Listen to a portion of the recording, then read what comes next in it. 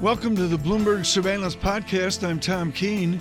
Daily, we bring you insight from the best in economics, finance, investment, and international relations. Find Bloomberg Surveillance on Apple Podcasts, SoundCloud, Bloomberg.com, and of course, on the Bloomberg.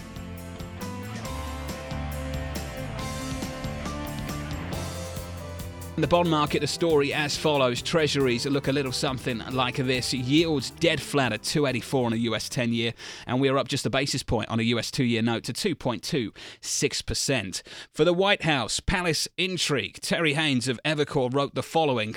Mike Pompeo bringing to the table a harder-line national security background and bent that signals a fundamental shift in the state's role away from conventional negotiator and smoother of diplomatic difficulties to one that may be more confrontational on all sorts of relationships, including trade. So let's talk about that and bring in Bloomberg's Chief Asia Economics Correspondent, Enda Curran, and Ron Temple, Lazard Asset Management co-head of multi-asset and head of US equity strategy. He joins us right now. Let's begin with you, Ron.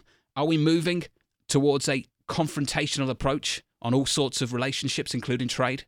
I do think trade is going to be basically a challenge over the next 6 to 12 months or longer, and I think we're going to see an ongoing flow of negative trade news out of the administration. So what I'm hearing from D.C. is that there's quite a bit more lined up. I think there's a focus on the technology sector in particular once you get beyond some of the old industrial areas like steel and aluminum. So I do worry that this protectionist policy is being embraced by the administration. I mean, let's be honest, Donald Trump did campaign on a platform of protectionism. And so what's disturbing to me, by the way, is if you look at it, it's somewhat of a bipartisan appeal. If I look back to the 2016 presidential campaign, there were 20 candidates on the two different stages, on the Democratic and Republican stage. I don't believe one of them defended free trade. And so I think this is a transition towards a more confrontational trade policy for the U.S. I want to cross over to Enda Curran. There's several reports in the United States today about the next move from this administration on China. There's a Politico report. There's also a Reuters report saying that the president is eyeing tariffs of up to $60 billion on Chinese goods, mainly focused in the tech and telecommunications sector. And how is this going down in China? I think, Jonathan, that China right now is doing two things. A, they're trying to figure out just what is going on with the U.S. trade policy. We know, for example, that Liu He's visit to Washington, he's Xi Jinping's top economic advisor a few weeks ago. One of his requests was, give me the list in terms of what you need. And secondly, there's a sense that while they are bracing for things to get tougher, there's also a feeling China is willing to make some concessions to try and head this off at the pass.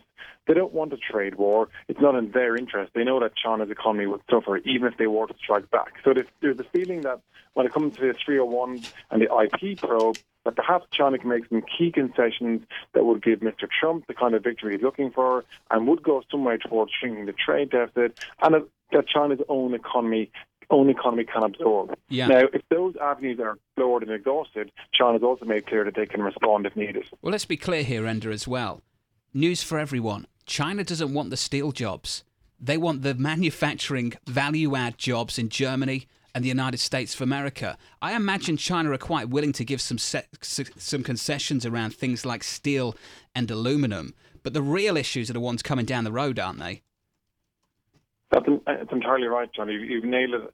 You've nailed it on the head. The issue for China is that the steel and aluminium tariffs, for example, really have a negative impact on China's economy. The washing machine and solar panel tariffs of a few weeks ago, a similar story. It's if the U.S. start heading down the road of targeting much more sophisticated goods that China's trying to get up the value chain on in the area of technology and electronics and the like, that's where it becomes much more sensitive and much more difficult for China. And that's really where they do not want to give up any ground. And that's where we could start heading down the road of tit-for-tat retaliation. And China has made clear they could target, for example, U.S. agricultural goods, soybeans, sorghum.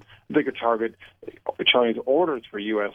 goods, and they could target wider U.S. investment in China. So there are plenty of avenues they could go down if Mr. Trump does go after their high value-add stuff. Enda Curran, thank you so much. Greatly appreciated in China this morning. Ron Temple, you hear Mr. Curran from China there, and it's the immediacy of real things have to get real done. Do you change investment perspective on visible steel and aluminum producers, such as Boeing in the news today with some of their demand for aluminum from China? We are definitely taking into account what might happen to the cost structure of different companies in which we might invest in terms of going through and saying, okay, if there's a 25% tariff on aluminum, 10% tariff on steel, I mean, what does it mean to the company's cost of goods sold? What's your first look at that? Well, it varies by company, and so then pick somebody big like Boeing. Come on. Well, what we're doing is a company by company analysis, and effectively looking and saying, okay, if company X is basically affected by it, then the next step of the analysis is, okay, what about their competitors? Are their competitors importing steel? Or are they using domestic steel? So does it have the same cost implication across companies, regardless of the sector? And John, what's so interesting about this is the David Lynch article in the Washington Post a few days ago from Joplin, Missouri, which is the guy just said, look, this is not about price. It's about quality. Yeah. And the guy had to bring in foreign steel because it was better made than the product he could get here. I just think we've got to get off the topic of steel and aluminum.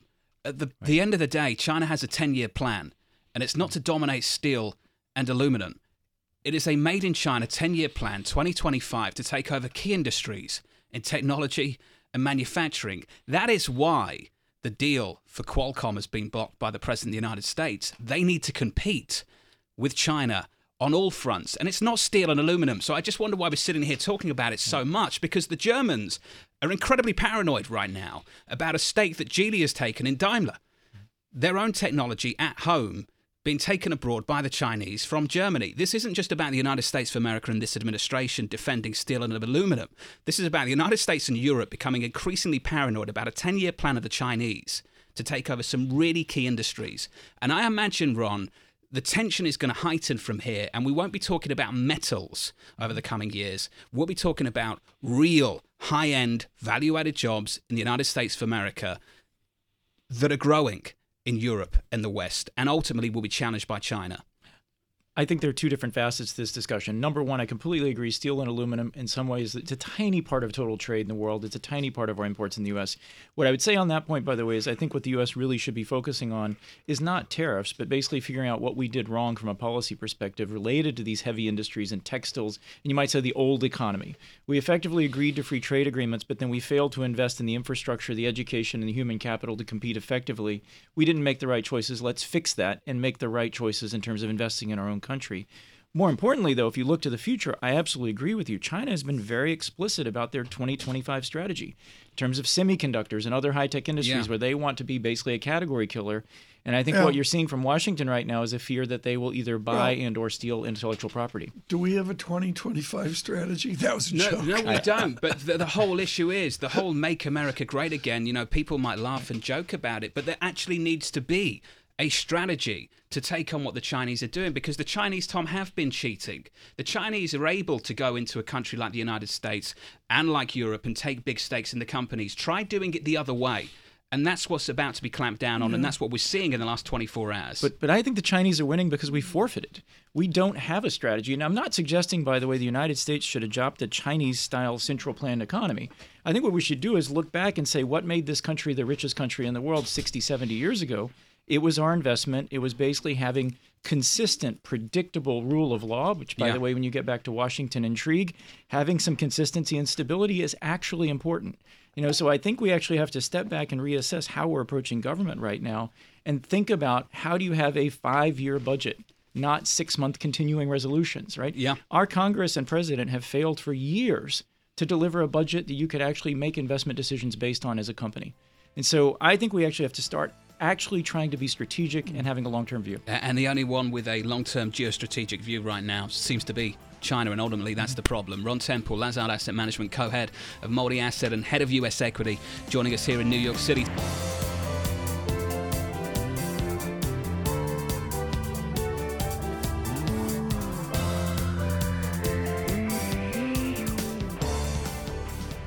He, like all of the national media visiting Southwest Pennsylvania, has done a tour de force. No question, when all this is over, Kevin Cirilli deserves a Yingling beer of his choice, and he joins us now from Southwest Pennsylvania. Kevin, what are you focused on right now as we try to get to 12 noon? Is it a recount? Is it something else?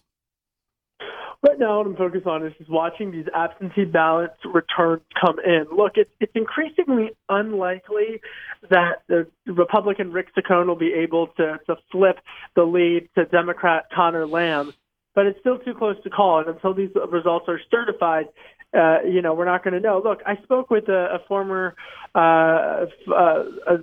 official in the Governor Wolf administration, governor of Pennsylvania, Republican, who told me that the recount laws are so complex in Pennsylvania, and you got to remember, this district's not going to exist after November. So there's just a lot that I think a lot of folks are weighing right now. Right. But Connor Lamb, even if the league goes away, was able to turn out a massive flip. Explain to our global audience, including John Farrow of the United Kingdom, explain to them how the Republicans will adapt if Mr. Lamb wins. Well, they're going to have to do a couple of things. I mean, President Trump, who knows how he'll react, but I think that people could retire because the progressive base is so active right now, and the blue wave is what you're hearing from Democratic strategists that could come in November. And a lot of Republicans in the House in particular are looking and saying, wow, President Trump won this district by 20 points in 2016, and he couldn't even, and a Republican couldn't win there. They're going to look at their own future. Kevin, can we talk about the uniqueness of this, and not just it as a bellwether? A young Democrat with a military background, not exactly running on a traditional Democrat platform, was he? Can this really be replicated across the country? That's a really great question, because Republican strategist Speaker Ryan made that point to me last night. And I think the point of Connor Lamb being a centrist is fascinating, because he ran away from House Minority Leader Nancy Pelosi. He was in the middle of the road on the Second Amendment on gun control, middle of the road on abortion, and did not run on a progressive populist message. He ran in lockstep with labor unions, which is interesting, especially for our audience. But he was a centrist and not a massive liberal or a socialist. I mean, within that is a throwback to, I guess, an old Democratic Party. Can Connor Lamb Congressman Lamb, if he wins, can he get along with Senator Warren of Massachusetts? I mean, how is that going to work? Forget about where you are right now in Canonsbury. How's it going to work in Washington? Well, he's only going to be there for a couple months until he has to start campaigning again, which everyone, supporters of Lamb and Saccone, were frustrated with. Last night, I've heard a lot of political speeches, but watching Connor Lamb speak last night, there was a quote that stood out, and it was when he thanked labor. I thought that was interesting, but also when he said, "I'm a Pennsylvania Democrat." That is something that you hear a lot when you cover former Vice President Joe Biden, who plays up his Scranton, Pennsylvania roots. Biden, of course, was here campaigning for Connor Lamb. That's a very stark contrast from when I cover Senator Elizabeth Warren or Senator Sanders. They're not making that pitch, and they've argued that in the Midwest in particular, you have to run even more progressive. Connor Lamb, Senators Heidi Heitkamp, Joe Manchins of the world, they disagree. Kevin Cirilli, we're going to let you go because we know you got so much to do today, plus the exhaustion is set. And I would go with the black and tan Yingling, by the way, Mr. Cirilli. If, that's where he's really going. Available. It's what.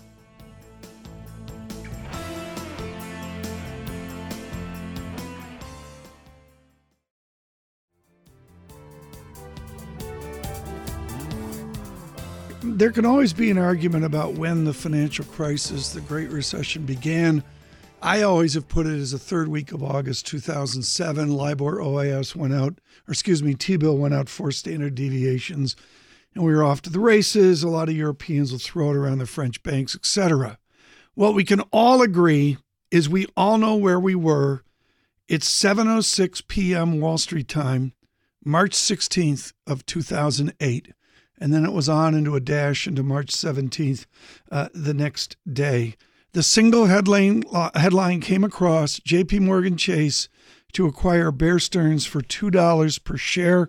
John Farrow, it was stunning at the time. It was absolutely just jaw-dropping here at Bloomberg to see. And what's remarkable is 10 years has passed, Tom. You just wonder how many investors are still conditioned by the events of 10 years ago. Yeah, I think so. Joining us now, we are honored to bring you Robert Sinche, for years definitive with Alan Schwartz at Bear Stearns in FIC Research, and of course at the time at Bank of America, running their foreign exchange and fixed income mandate with David Goldman, among others. Bob Sinche, you were at Bank of America overlooking Central Park South. What was it like when you saw that $2 statistic from Mr. Diamond?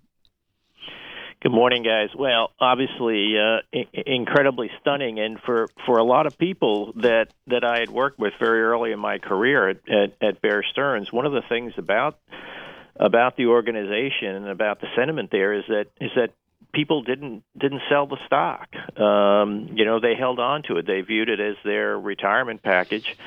And a lot of people, not really senior people, but mid-level people who've just been accumulating stock for decades, suddenly saw that, collapse. I mean, what the stock had gotten up to 160 or something and went to 2. I mean, this was devastating for a lot of people who didn't even think about selling the stock during their whole career. And John, jump in here, but it was absolutely part of the fabric that you got stock dividends from Bear Stearns. They were different, and you got more stock when you owned it. John? Because it was a currency that was worth something, then it wasn't.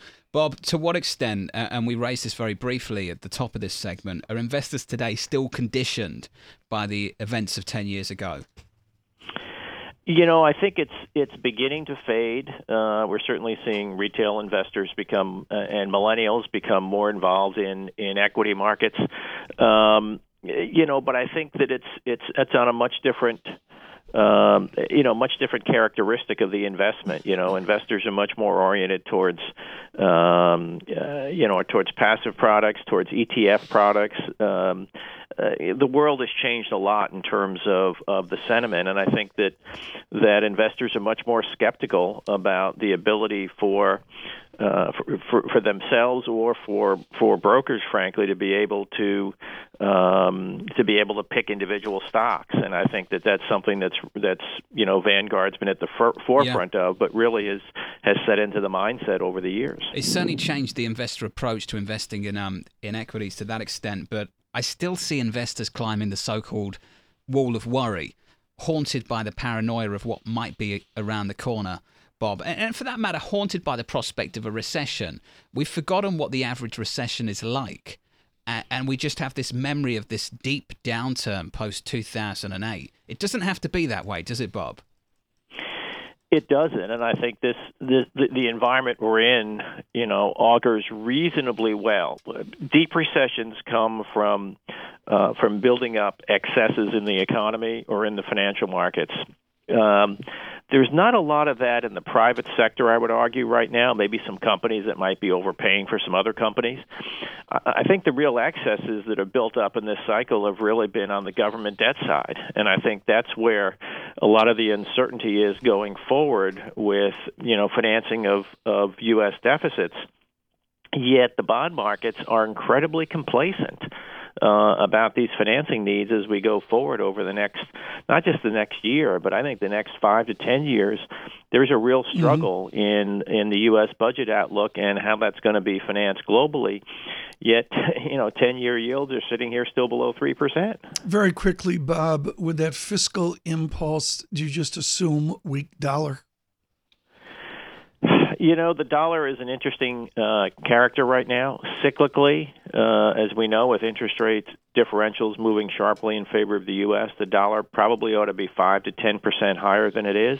Yeah. This is really one of those structural environments where the markets, I think, are focusing on the twin deficits and the lack of confidence in U.S. policy, and you're just not seeing the capital inflows into the U.S. that normally should be taking place, given the level of U.S. rates relative to the rest of the world. Bob Sinche, Amherst Pierpont Global Strategist.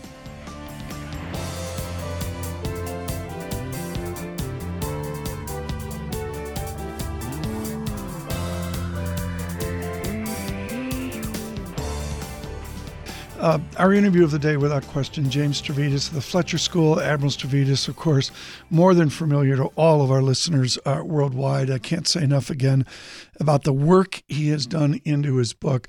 Last night, Admiral, regardless of anyone's politics, this nation was transfixed on just simply the movable events of a 24-hour span. How was this taken by members of the Pentagon, members of the military, and I want to bring it right down to Quarters A at the Washington Navy Yard in what Admiral Richardson did, Chief of Naval Operation. You see a Secretary of State fired, I would suggest differently than General Haig of another time in place. What does Admiral Richardson do the next day to provide stability to the sailors? Well, as always, Tom, you got to look back to history to kind of get a sense of this, and I'm going to take it way back to the 17th century. British Admiral John Byng, and he lost a major battle, and he was executed for failing to do his utmost. And Voltaire said, occasionally the British shoot an admiral in order to encourage the others. And I feel there's a bit of that going on in this White House, and I think what all of our naval leadership need to do and all our military leadership is just kind of put their arms around their troops and say, look, that's distant thunder out there of politics. We've got an operational job to do, and I think that's what General Mattis is doing over in the Pentagon today. Do you link General Mattis to the uproar in the White House, all of the speculation, the rumor of General McMaster's future, of Mr. Shulkin's future at the Veterans Administration? Is Mr. Mattis bundled into this, or is the general separate? I think he's completely separate for three reasons. One is his enormous personal reputation, integrity. Number two, he operates an enormous department that is running extremely well. You simply can't fault him on a performance basis. And number three, because Donald Trump has a kind of a built-in proclivity for military. In fact, look at the replacement for Secretary Tillerson. It'll be Mike Pompeo, West Point graduate, number one in his class, by the way. I did not know that. Oh. Yes. Admiral Stavridis, good morning to you, and thanks for being with us. As a former NATO Supreme Allied Commander for Europe 2009 to 2013, I'm wondering if you could comment about Russian violations of NATO airspace over the Baltic, and also probably the acquisition of anti-missile defense systems by Turkey, a NATO ally, and those acquisitions are being made from Russia. Yeah, both of these are very, very concerning and really part of Putin's ongoing efforts to undermine the West and, above all, to kind of break apart the NATO alliance. And he's succeeding extremely well. He's got us in an uproar after intruding into our elections. He is pushed into Ukraine, not a NATO member, but an important country, invaded and annexed. And he operationally pushes not only in the air, Tim, but also on ships at sea, coming very, very close in very offensive ways in the Black and Baltic Sea. The sale of the S-400 anti-air missiles to Turkey will pull Turkey further out of the alliance, and it'll make it hard operationally to integrate their air defense with NATO air defense. So I'd say overall Putin is succeeding in putting great pressure on the transatlantic alliance in general and NATO in particular. And what would you recommend if you got a call from the White House? Is there anything that the U.S. administration can do with its European allies to thwart these advances? When I was interviewed by Mr. Trump, then candidate-elect Trump, to become Secretary of State in 2016, in the fall of 2016, he asked me the same question, and I would give him the same advice now, which is we need to confront Russia. We should confront them on the cyber intrusions, on their behavior in Ukraine, and their support for a war criminal, Assad, in Syria. We should confront them where we must, but we should cooperate where we can. And there are zones of potential cooperation with the Russian Federation, counter narcotics, counter cyber, counter operations in the Arctic and the high north. We've got zones where we can cooperate. So we don't want to stumble back into a full-blown Cold War, but boy, I can see one from here. Let's do the ballet, and I don't think I need to be an admiral in the Navy to know Russia will respond to Prime Minister May's speech of an hour ago with stunning headlines. And yet, by all reports, there's a relative silence from the President of the United States. You've spoken to President Trump about these delicate issues with Russia. What should he be advised by General Kelly and General Mattis and others to say, Mr. Secretary-designate Pompeo, to say immediately in support of our key ally? He should, first of all, align himself with the British completely. We should consider expelling Russian diplomats in solidarity with the Brits. We should strengthen our own cyber defenses because that's how he'll continue to try and retaliate against us. Thirdly, we should be standing operationally alongside the Brits out at sea and in the air because, believe me, Putin will continue to press on them, and his responses will include expelling British diplomats, but also up-tempo operational challenges to British armed forces at sea and in the air. We need to be with them. Tell us about smart power, and are we being smart with the smart power that the United States has, hard and soft? Yeah, we're not. I think we're doing quite well in the hard power realm. We have the most capable military in the world, full stop. We are a blooded army. We are a seagoing navy. We own the air in many ways. So we're very good at the hard power. We can launch missiles all day long. We need to get better at launching ideas, and that means combining that hard power with development aid, our deployment of hospital ships, our engagement in everything from education and to literacy training. If we combine that hard and soft power, that's what we call smart power. I think, unfortunately, this administration is very top-heavy with military leadership, and frankly, Secretary Pompeo, as I mentioned, West Point graduate, plenty of combat time, a terrific person, terrific officer, but when you add it to all the other generals, you have to start asking yourself, if your only tool is a hammer, maybe everything looks like a nail. We ought to be combining soft power alongside the hard power. Let's come back with James Stavridis, Dean of the Fletcher School, Tufts University. Admiral Stavridis, of course, giving us good perspective always.